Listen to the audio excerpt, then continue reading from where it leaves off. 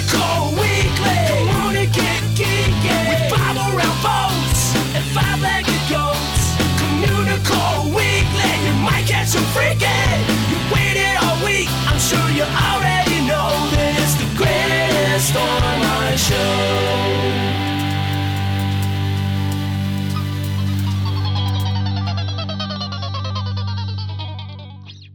Well, hello and welcome to Communicore Weekly. I'm George. And I'm Jeff. And I have the head of a camel, the neck of a crocodile, ears like a cow. Here's another minute that you can't get back. It's the 60-second review. Well, you might be a little confused with why we're starting with a 60-second review instead of This Day in Disney History. You promised you would never sing again. Yeah, and but then Andy, you're doing it. Steve said they'd get mad if this wasn't in every show. Oh, okay. So that way it's in it. We've hit it. Fine. Well, we've already covered Pete's Dragon about 7 times. Because I really like that movie. Yeah. But Disney has just released Pete's Dragon on Blu-ray for the 35th anniversary, I believe. I believe it is. I believe it is. Something like so that, we yeah. wanted to do a 60-second review, which you guys know will turn out to be about 4 or 5 minutes. Yes, of course. So we really don't have to talk too much about the film itself since we already covered it extensively, especially in episode 37. But we can talk about the Blu-ray transfer and, you know, the disc itself and what we thought of it. Right off the bat, when I got the disc, I noticed on the back it said it was 88 minutes long, and I had a mini panic attack because that is the shortened version, and I was like, oh no. But then I watched it, and it was the 129-minute version, so that made it okay. So it was a really weird mistake on the packaging, so don't worry, you're getting all your Pete's Dragon. It's not the 134-minute version, which is slightly longer, that was on the Roadshow version, but you get, you know, for the most part, the whole film on this disc. Exactly, and it looks, I mean, right off the bat, I thought it looked fantastic. It was a great Blu-ray transfer. If you've read any of our Disney reviews on Mice Chat, which is the best Disney website in the world, we looked at some earlier Disney Blu-rays from the 70s, like the Aristocats and the Rescuers Down Under. We noticed because of the change in animation style, it was very rough. It didn't look good. Very Blu-ray. rough, yeah. Yeah, it was rough. But this, I thought, transferred well. The special effects look like special effects from the 70s. Yeah, I mean, you really can't do much about that now. I mean, there's no George Lucas behind it trying to, you know, make Elliot the Dragon shoot first. But exactly. But it's still the effects held up well with the story. You knew what to expect. This was a Disney movie, you know, sort of in the vein of trying to recapture what had happened with Mary Poppins, which nothing could really capture what happened with Mary Poppins. No. But it's a great film. This is probably the 3rd or 4th time I've seen it as a Disney fan, you know, meaning in the past couple of years. And this time I really enjoyed it the most. I don't know if it was the sound quality was so much better, or I was able to take in so much more of it with the high definition, but it was great. It was fantastic. I loved it. My youngest son was like, I don't want to watch it. I've seen it. And about a half hour later, just came and sat down next to me and spent the rest of the whole movie with me watching it. Well, because it's a great movie. So it is a great movie. How can you not want to? Like, exactly. But like you said, though, the transfer is good. It's not perfect, obviously, but it's probably the best transfer from like a 70s film that I've seen so far, Disney-wise. Where they kind of failed on this, unfortunately, is the special features. Oh, yes, yeah. If you have the DVD edition, the high-flying DVD from about, I think it was 3 years ago it came out, that has more special features than this Blu-ray disc, which is kind of mind-blowing because it's not like they couldn't fit all this stuff on the disc. Exactly, or find some other things to put in there. And that's what we've seen with a lot of Disney films that have been released lately, is the extras are kind of skimpy, and what they're pushing on us is the second screen. Yeah. And this one didn't have the second screen. No, this one did not have a second screen. And I find myself not using the second screen for a lot of movies because I find it very distracting. I like to watch the extra features separate. This one still has the brazzle dazzle effects behind Disney's Movie Magic special feature, which is good. It's like 25 minutes long, but the second half of it is narrated by Sean Marshall, who played Pete in the film, which is kind of cool. He's never on screen though, so you can't see how well or badly he's aged. I don't know, but I mean, exactly. There's a couple of deleted scenes. There's another musical number, but all the other stuff from the previous editions is gone. Like that's an hour worth of material that they stripped from this disc, and I really don't know why. Maybe they're going to do another edition in another 35 years on mind implants. I don't know. I'd buy it then too. Oh, of course you will. You're crazy about it. Yeah. You're an Elliotaholic. I am an Elliotaholic. Yes. But, I'm always a big proponent of, what, Blu-ray is that much more spectacular than a regular DVD, and the sound quality is usually so much better that it's worth it. If you don't already own Pete's Dragon, you don't really need to pick it up unless you want the Blu-ray. If you don't, this is a great opportunity to get it. No, you switch that. You said if you don't own Pete's Dragon, don't buy it. If you do own a DVD already, you don't really need this. But if you don't own it, this is a good reason to pick it up. It was a test. I was making sure you were following. I totally was paying attention. If you own the DVD, you do not have to buy it on Blu-ray unless you want the Blu-ray quality. Yes. That's what I was supposed to say. Fair enough. Okay, fair enough. Before we jump off into talking about another part of Pete's Dragon, I still love this film because it's amazing to see the amount of drinking and alcohol that goes on in this film. The drunk scenes, oh my gosh, are hysterical. It's fantastic.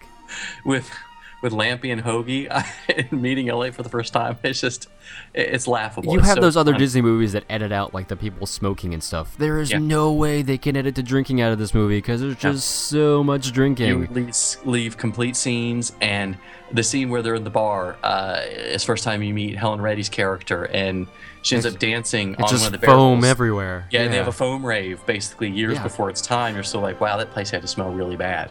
But it was great. I mean, It had great songs. It had a lot of charm.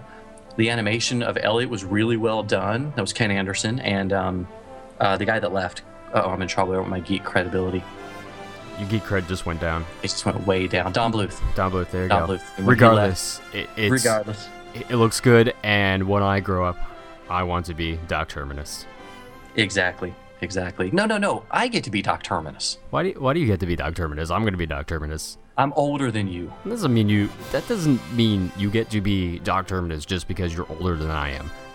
All right, well, maybe this needs to be a Disney debate. I think it does need to be a Disney debate.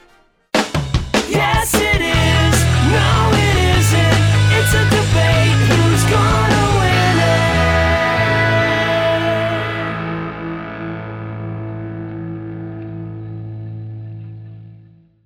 it? Okay, first of all, I already have my own lackey. And I don't call him Hoagie, but I call him George. And he will help me sell my fake medicines to the towns of Passamaquoddy to help myself make money. That's my opening shot. Your turn. Passamaquoddy?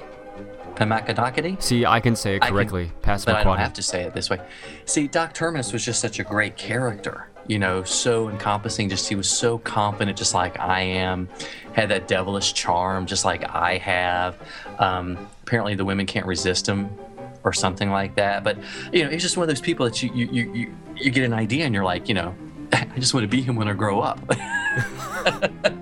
That kind of snake oil salesman that you really kind of like, but you're not sure. Well, you really want to root for him because, in a way, even though he is a vile human being and he's going to kill Elliot and chop him up into little pieces and sell dragon whiskers and dragon toes and a dragon tooth and a dragon nose. I mean, that's pretty morbid if you think about it. Still, he's very likable for a guy that you hate in the end because he kills people. But the real reason I want to be in is because he wears capes. Well, I already have the hat, so I'm halfway there. Yeah. And I got a beard going already. I just need to put the little mustache. And what do you got? You're like clean shaven. I win that round.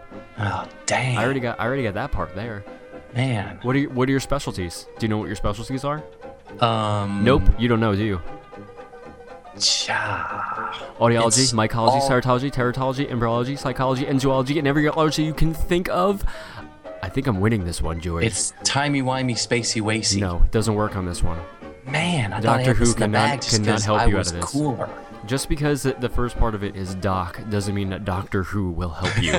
Or Doc Brown. Or Doc Brown or any other doctor you can think of. Scott. Man, I can't believe I've got to concede the first loss to you. So, I can be Doc Terminus for Halloween and when I grow up? Yeah, but I don't want to be Hoagie. Okay, thanks, Hoagie. Dang. I guess that's what we got. So, well, anyways, why don't you guys leave us a comment? Who do you think would make a better Doc Terminus? Please tell us. We'd love to know. As long as the answer is Jeff Heimbuch, then I would love to know who you think would be the better Doc Terminus. Always gotta have the last word. Spoiler, it's me. He's a nerd, he's a geek, but we all like to hear him speak. So listen up to the words from his speech. It's George's Book of the Week. So another Disney art book about animated films. Is there anything else possibly that the Disney company could release that would add to what we know about Disney films? Well, surprisingly, yes. A Disney Sketchbook has just been released by Disney Publishing, and they've had a really good track record recently, especially with that amazing Disney poster book that we looked at a while ago. Oh yeah, love that one. We should each buy 5 copies of it. But I talked about a bunch of the upcoming slate of animated related titles, and this one stuck out. A Disney Sketchbook by Ken Shu, $50 retail price. So the question is this book worth the $50? So the concept for the title, as explained by Ken Shu, is to imagine if there had been a real Disney sketchbook created by the artist and handed down throughout the years. Sort of give you an idea about how to draw the characters, how to get emotions across. They said in the introduction that an item doesn't exist, so Disney decided to put one together. So it's sort of got, they've actually reproduced these unprocessed, uninked, unpainted, and unrendered Disney drawings. And it sort of shows how the human touch defines the character's performance and the story. Right off the bat, the book is gorgeous. It's 152 pages, it's large scale, it's almost 11 by 14, and it's very hefty, but it's very well constructed. The pages are printed on a real heavy artist-style paper that's beautifully textured. It really feels like an artist's notebook. All the sketches, of course, are black and white, like pencil or charcoal drawings, and they really pop off of the beige-colored paper. When you start your journey with the Disney Sketchbook, you get a sense of the depth of the company's animated history and the actual growth of the artists. You start off with drawings of Mickey Mouse that show the proper techniques for drawing and moving him, to some of the silly symphonies, Peter Pan, Snow White. It goes all the way up until Tangled. Every major film and every major period is covered. You get a really great sense of movement and emotion with each character, and the artistry is striking and primal. There's no other word for it. When you're looking at it, sometimes it's quite obvious who the artist was. It's easy to pick out Mark Davis, Mary Blair, Ollie Johnson, Glenn Keane, and Andreas Deha. But they didn't tell you who any of the other artists were. It doesn't label them on the page itself? No, it itself? doesn't label them. There's no index. There's nothing. So you really are missing quite a bit by not having that. And I think that's a disservice to the artists. So it's literally like 152 pages of just sketches. Like there's really not a lot of text or anything. It's just pictures. There's a foreword. There's an introduction that explains it from Charles Solomon, Ken Shu. So you've got some big names, but there's nothing else at all. Interesting. I mean, it's gorgeous. It is beautiful, and you really, it's a book that you're going to love if you like animation or if you like the animated films. Really, these are reproductions of the actual hand drawings that were used to create these characters and the character models. It really is amazing. It's like you've been sat down in the archives and are like, just flip through some of this artwork if you want it, because it's really a perfect representation of a sketchbook handed down by the artists through the years, one that they studied and completely cherished by all of the animators itself. So you mentioned that it was $50. Is it worth that price for just sketches or what? It's really expensive. I was surprised. I did receive a review copy, and my wife pre-ordered a copy, so I've got 2 sitting here. It is stunning. It really, really is. I mean, you'll flip through it, you'll study the drawings, you'll be amazed how these simple lines are transformed. But you need to be a serious fan of animation, or you need to be a complete book collector like I am, where you've got to have everything. Just if you really love the animated films, you're going to enjoy this book. I'm not going to tell you not to pick it up. It is gorgeous, but $50 is fairly expensive. The print run, I'm assuming, is going to be really low, which they've done with their other ones. So it's going to be like every other book we've seen. So it's going to be $50 now, and then in a year it's going to be $250. Yeah. Like the Art of Disneyland book we talked about earlier, it's now $250. Gotcha. So get it now. That's what you're saying. And if you're interested, pick up a copy now. It is going to get expensive. And I'm really excited to see that Disney's starting to offer lots of different titles, not just the art of books. This really looks at one specific thing. And, it seems to be, it's put under the D23 imprint. And sadly, this is probably the best thing that D23 has been involved with. But, not a burn. I still think the Disney company still has plenty in the archives to release as well. So we'll see other things like this. And this book is called A Disney Sketchbook by Ken Shu. Sometimes you might see it, sometimes you don't. Hey, look, what's that? It's a five-legged goat. So, obviously, we do a lot of the stateside parks here on Communicore Weekly, but they're not the only ones that have five-legged goats. Our good friend Keith Gluck from the DisneyProject.com, he actually just went over to Disneyland Paris not too long ago, and he sent back a couple of photos for five-legged goats that are pretty good. There's one of them that's outside of the Snow White attraction over there, and there's an axe embedded into a tree stump. See, that is a reference to the original story of Snow White, where the huntsman was sent to chop her up into little pieces, kinda like Doc Terminus was gonna do to Elliot the Dragon, but he was gonna chop her up and cut out her heart with an axe. But in the movie, I guess an axe is a little too much, so they used a knife instead. It's a little morbid, sure, I get it, but it's nice to see them pay a little homage to the source material.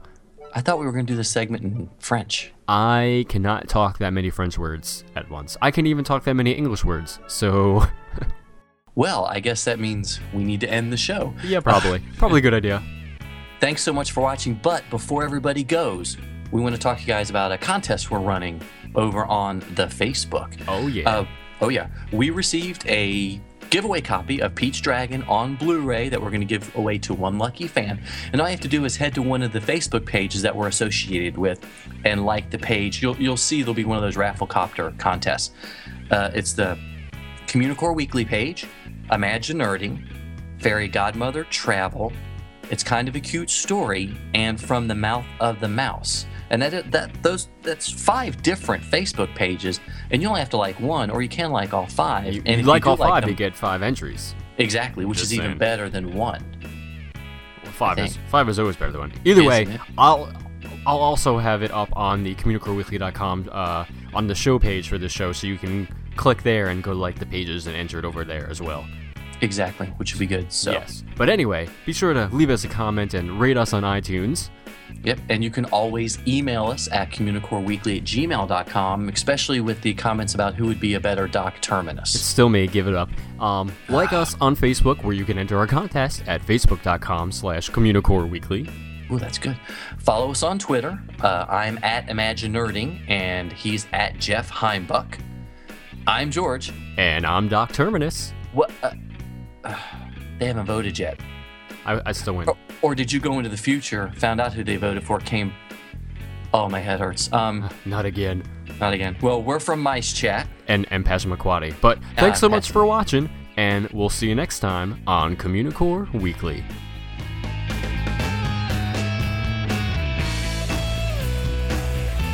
Dap.